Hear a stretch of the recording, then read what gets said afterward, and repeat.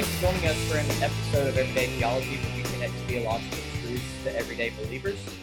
We're ordinary pastors, and we communicate theology and the truth of scriptures to ordinary believers just like you. Today, I have with me Don Matchett, who is, I think I'm going to get this wrong probably, Director of Church Relations. Is that right?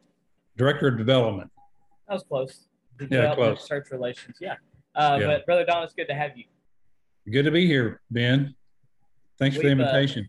Yeah, we've known each other for quite a long time, and so this is good to catch up and good to have conversation.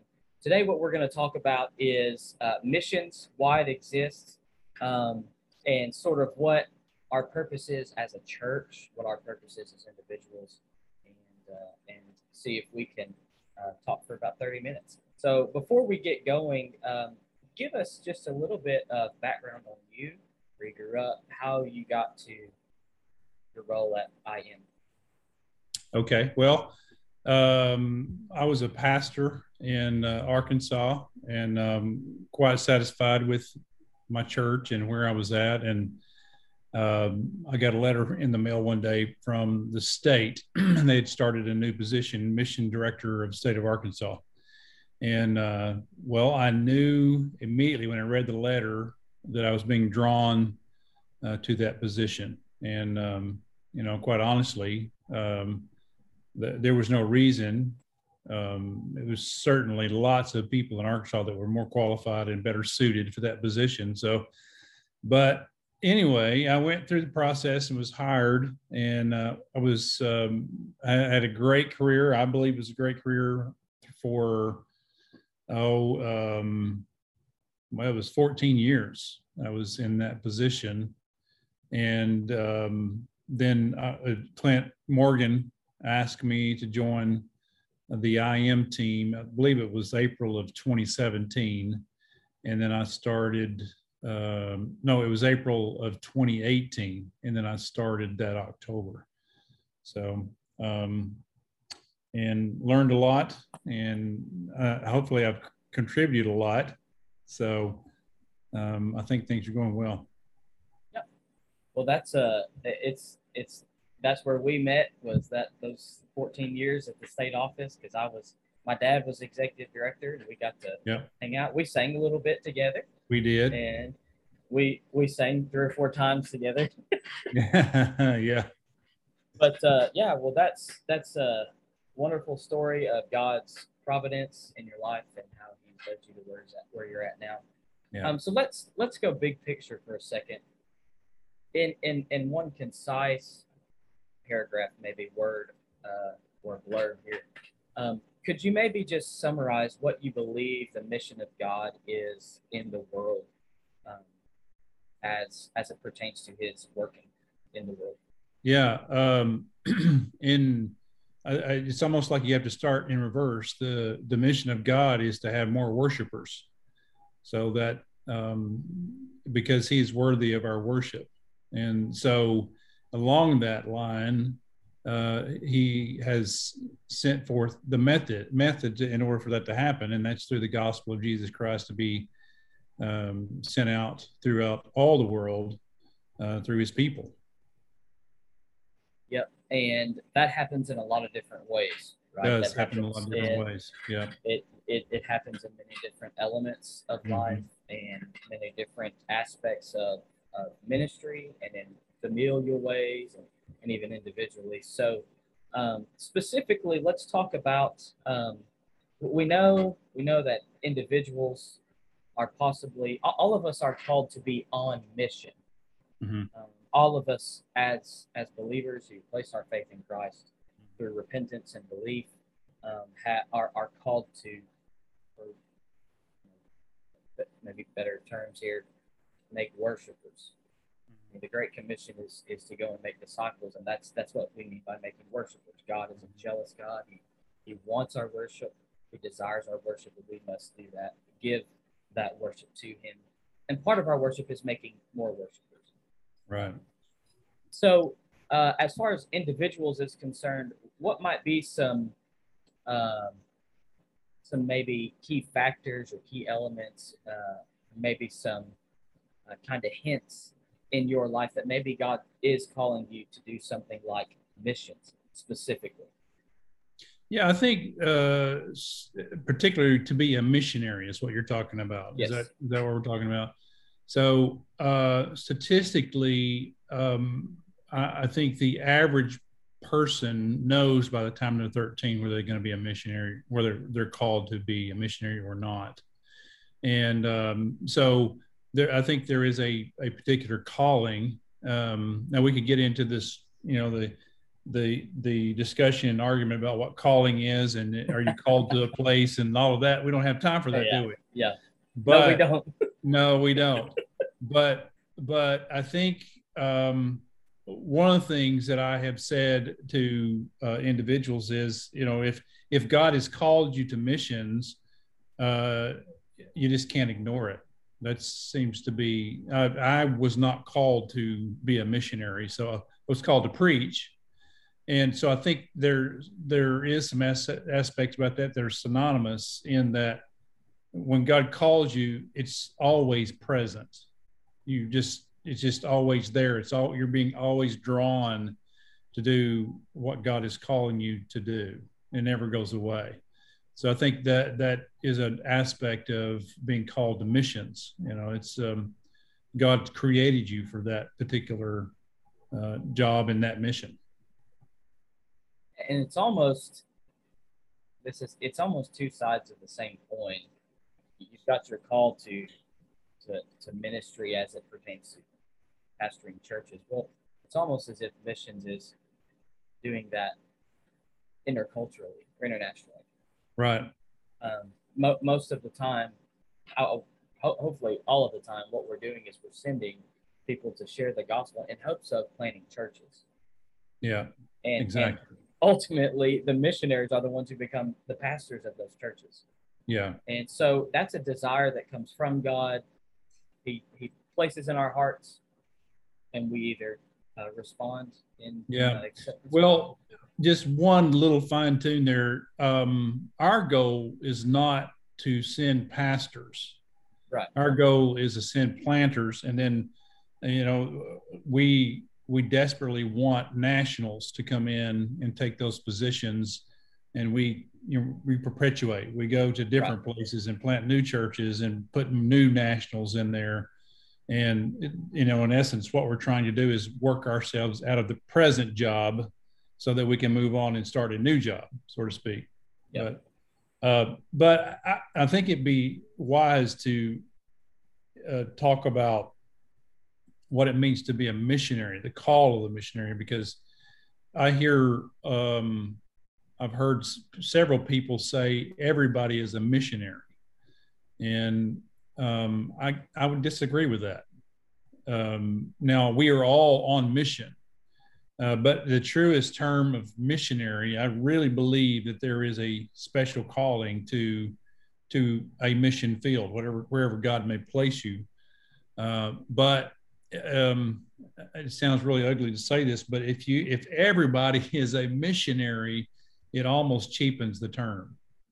So, and I am definitely open to be wrong on that. But here's the thing: if it's just a special calling, if I need a surgeon, I'm not going to go to just anybody, right? I'm not going to say, "Hey, Ben, I need heart surgery. Can you take care of?"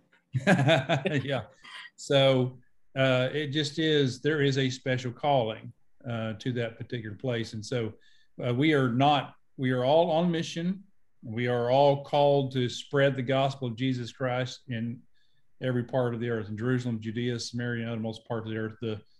That being our place to go. But if we're honest, there's just a few who are called and who are capable of going to the ends of the earth. It just takes a special person for that. Well, your analogy with the whole doctor and surgery thing, you don't call a foot doctor or a guy who does knee replacements to do your heart surgery either, right. Even though they're both doctors. Yeah, that's true. So you don't. I think you're right. It does kind of have the term kind of lessen its impact and its meaning if everybody's a missionary, then okay, well, why didn't everybody go? Right. And also, we have. I think the biggest thing is, I think it would be wise for Christians to understand that everybody ought to be an evangelist. Yes, I think that's true. We're all called to make disciples, and Right. that's not necessarily. This might sound off, but that's not necessarily missions across the world. Now, they're Right. going to make disciples across the world, but not all of us are selling all we have and raising money to go to a third world country. Right. Because you can make disciples in your own family, you can do it in your community, or you can sense the calling of God to sell everything you have for His glory among the nations. Mm-hmm. Yeah. So I think that's a good distinction. So let's look at this and what would it look like? I want to get just a short little excerpt here on what it would look like in a family. How do you foster a love for the nations, maybe just in your own home? It's funny you should ask that question, because even now we are wrangling with that idea, because if you look at our mission, we are the sending agency of the denomination. So we're sending out adults, and and then we have short-term missions where we send out adults, we send out college students, we send out teenagers through E-Team. But I think there is a little bit of a gap. What are we doing with families? Because they need to be nurtured too. They need to be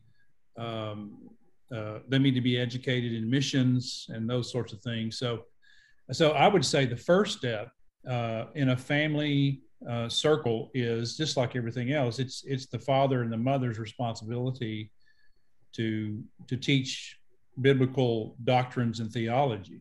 So, and as missiology is a part of theology, it's one of the five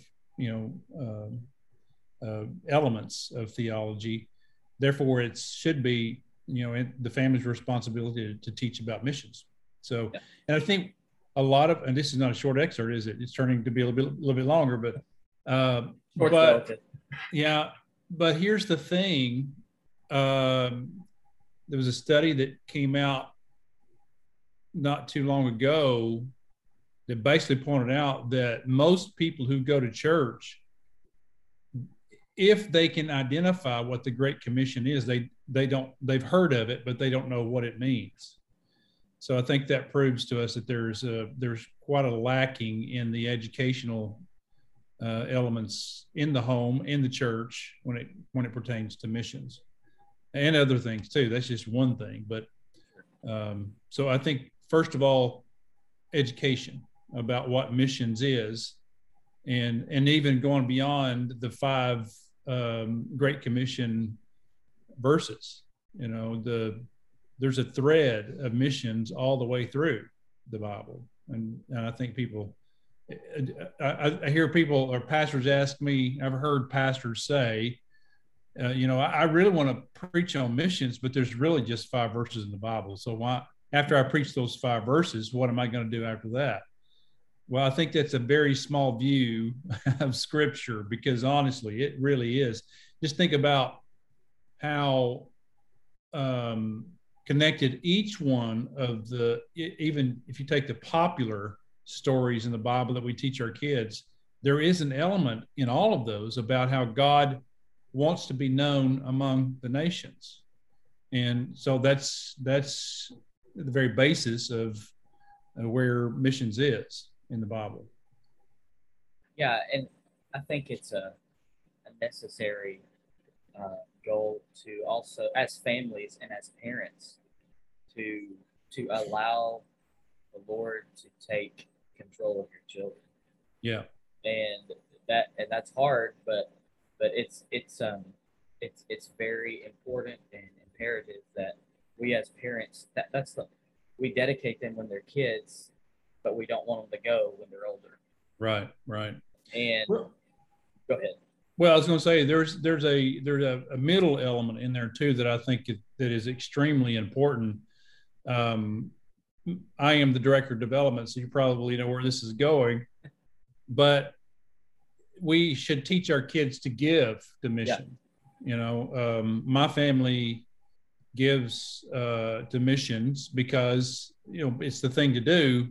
But also, I want my son and my daughter to give to missions because we are senders, and so I think that is as important as the goers. It's a dichotomy of missions. You have senders and goers. Yeah, exactly, and that's the role those who aren't called play. Right.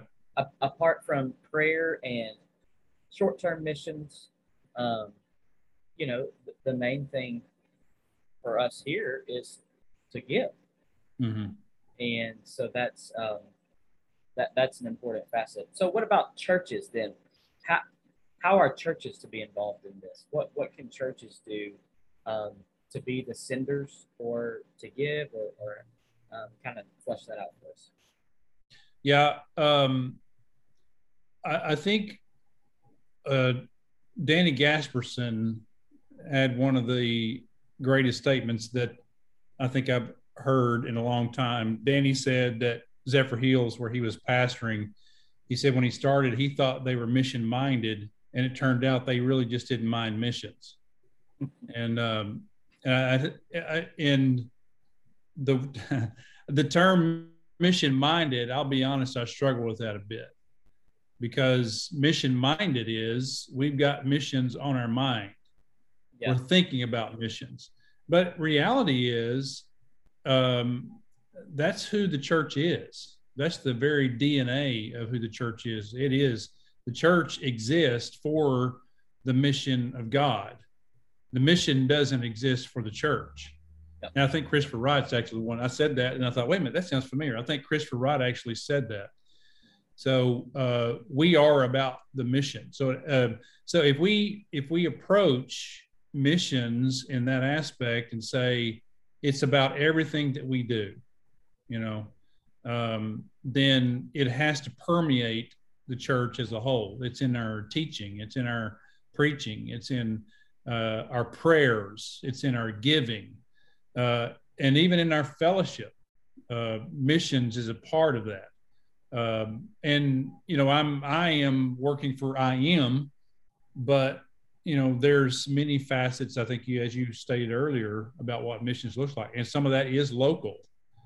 So church really needs to be involved locally, be involved with their state, be involved with the national programs, and also internationally. And there is a good reason to be a part of an agency too. So when a church does those things, a church doesn't have time to sort out the budgets for a mission. They don't have time to raise the money. They don't have time to make sure that the missionaries are qualified. They don't have time to make sure the missionaries, believe it or not, the missionaries are actually doing what they're supposed to be doing, Yeah. So that's why when we get beyond ourselves, beyond the local missions and probably state, you can certainly be involved in state missions for sure. But when you get into the national and the international, that's why it's so important to be involved with a strong agency. Well, the agency just as when you have the hub of hundreds, thousands of churches, you can do that much more. I mean, that's a no-brainer. Right. So maybe just one more thing here. How would you direct a church, say there's no missions giving, that there's no mission mindedness. I know we just talked about that word, but that's okay. But there's I still use it. Yeah. Okay. Well, good. How would you direct a church to maybe move in that direction? That's a good question. Because honestly, there's usually at this point, if there's a church that's not engaged in missions, there's some reason. It could be something that happened in the past. Could be just some idea of some theology. There's several reasons. So if I were talking to a pastor who wants to be a part of a mission, but their church is not involved, I think you have to go to the root of what the issue is and try to address that root of where the problem is. But beyond that, it's really just education. I keep saying that word education, but Ben, you wouldn't believe how many churches that I have been to and sitting at the back door, and people say, I didn't know we had international missions agency. Free Will Baptist churches. So it's about education, and it begins with the pastor. It has to begin with the pastor, and a pastor who's willing to see it all the way through. If you're in a church that's not giving to missions, again, there's probably some reason that they're not giving, and it's not going to be a cakewalk. You're going to have to wade through some missions theology, missiology, wade through even sometimes things like translations, and other things. So hit those things head on, keep teaching the scriptures and keep putting it in front of your people.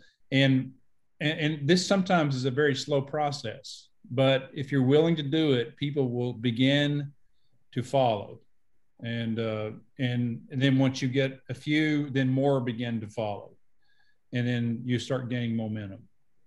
I've often heard older, wiser pastors say that the pulpit drives the church. And that's true. Basically, what you are, what you get excited about, your people will get excited about. Exactly. That's so true. But if you're not excited about something, yet you want your people to get excited about something, that doesn't work. Yeah, you're right. So and all of us ought to have a zeal and desire to see the nations, right? Hear the gospel and respond. Right. Well, and I think it's wise too. Again, if any pastor that's listening to this, you need to do this with love and care. But I think it's good to listen to all of those excuses, why we're not involved in the mission of God. And there's so many. One that I often hear is, I think we ought to do more here at home. You probably have heard that excuse. And to that, I say, absolutely. You absolutely should be doing more at home. In fact, I think the last study, there's something like 93% of Christians will never share the gospel with anybody in their lifetime. So that is absolutely the truth. But here's the thing. We have the resources here to do just that. I mean, we have the people, we have the money, we have all of the resources to reach out further and do more. But most of our resources, if we're true about this, most of our resources go right back into the local church. I think the average giving is 96% of the giving that's given to a church is given right back to the church. And then you have the other 4% that is given to various things. And like 1% actually goes to reaching the unreached. So it's a hard argument to overcome if you look at it that way. How much more can we do? Because our people in the U.S., people are just inundated with the gospel. How many churches are close to your place? Oh, Lord. There's probably 15. Yeah. In a 10-mile radius. Yeah. Or more. So that's a pretty hard argument to justify. If you've got 15 churches in one area, where I pastored, there were there's probably 5 churches in a in a 4-mile radius of where my church, and they were Free Will Baptists, not including the Assemblies and the First Baptist and all of that. There were 5 Free Will Baptist churches, and all of them at that time, well, at least 3 of them, including my church, run 150 plus. So we just have churches everywhere. Yeah, and there's no excuse. Right. Yeah. So we ought to be involved. That's really, there's no excuse for us to not at least do more than what we're doing. And yep. And ultimately, this goes back to: are we involved in the mission of God? And, yes. And do we really want to see the nations hear the gospel? Right. And if not, then don't do more. But if so, then let's do it. So I want to end with just some little quick hitters. Okay, this is going to be fun. I want just a couple things you can take a couple minutes to answer, just quick answers, whatever. Dream car or favorite car? Dream car, favorite car? Car? Yeah, dream car. Okay. Well, I would have to say the new mid-engine Corvette. Oh, okay. I thought you were going to go old. Well, I would have, but I got to drive a mid-engine Corvette the other day, and I'm just going to say it's pretty nice. Okay. Okay, here we go. Okay, so I know you like guitars. If you had a dream guitar, what would you want? Oh, okay. A new Paul Reed Smith McCarty 594. All right. Do what?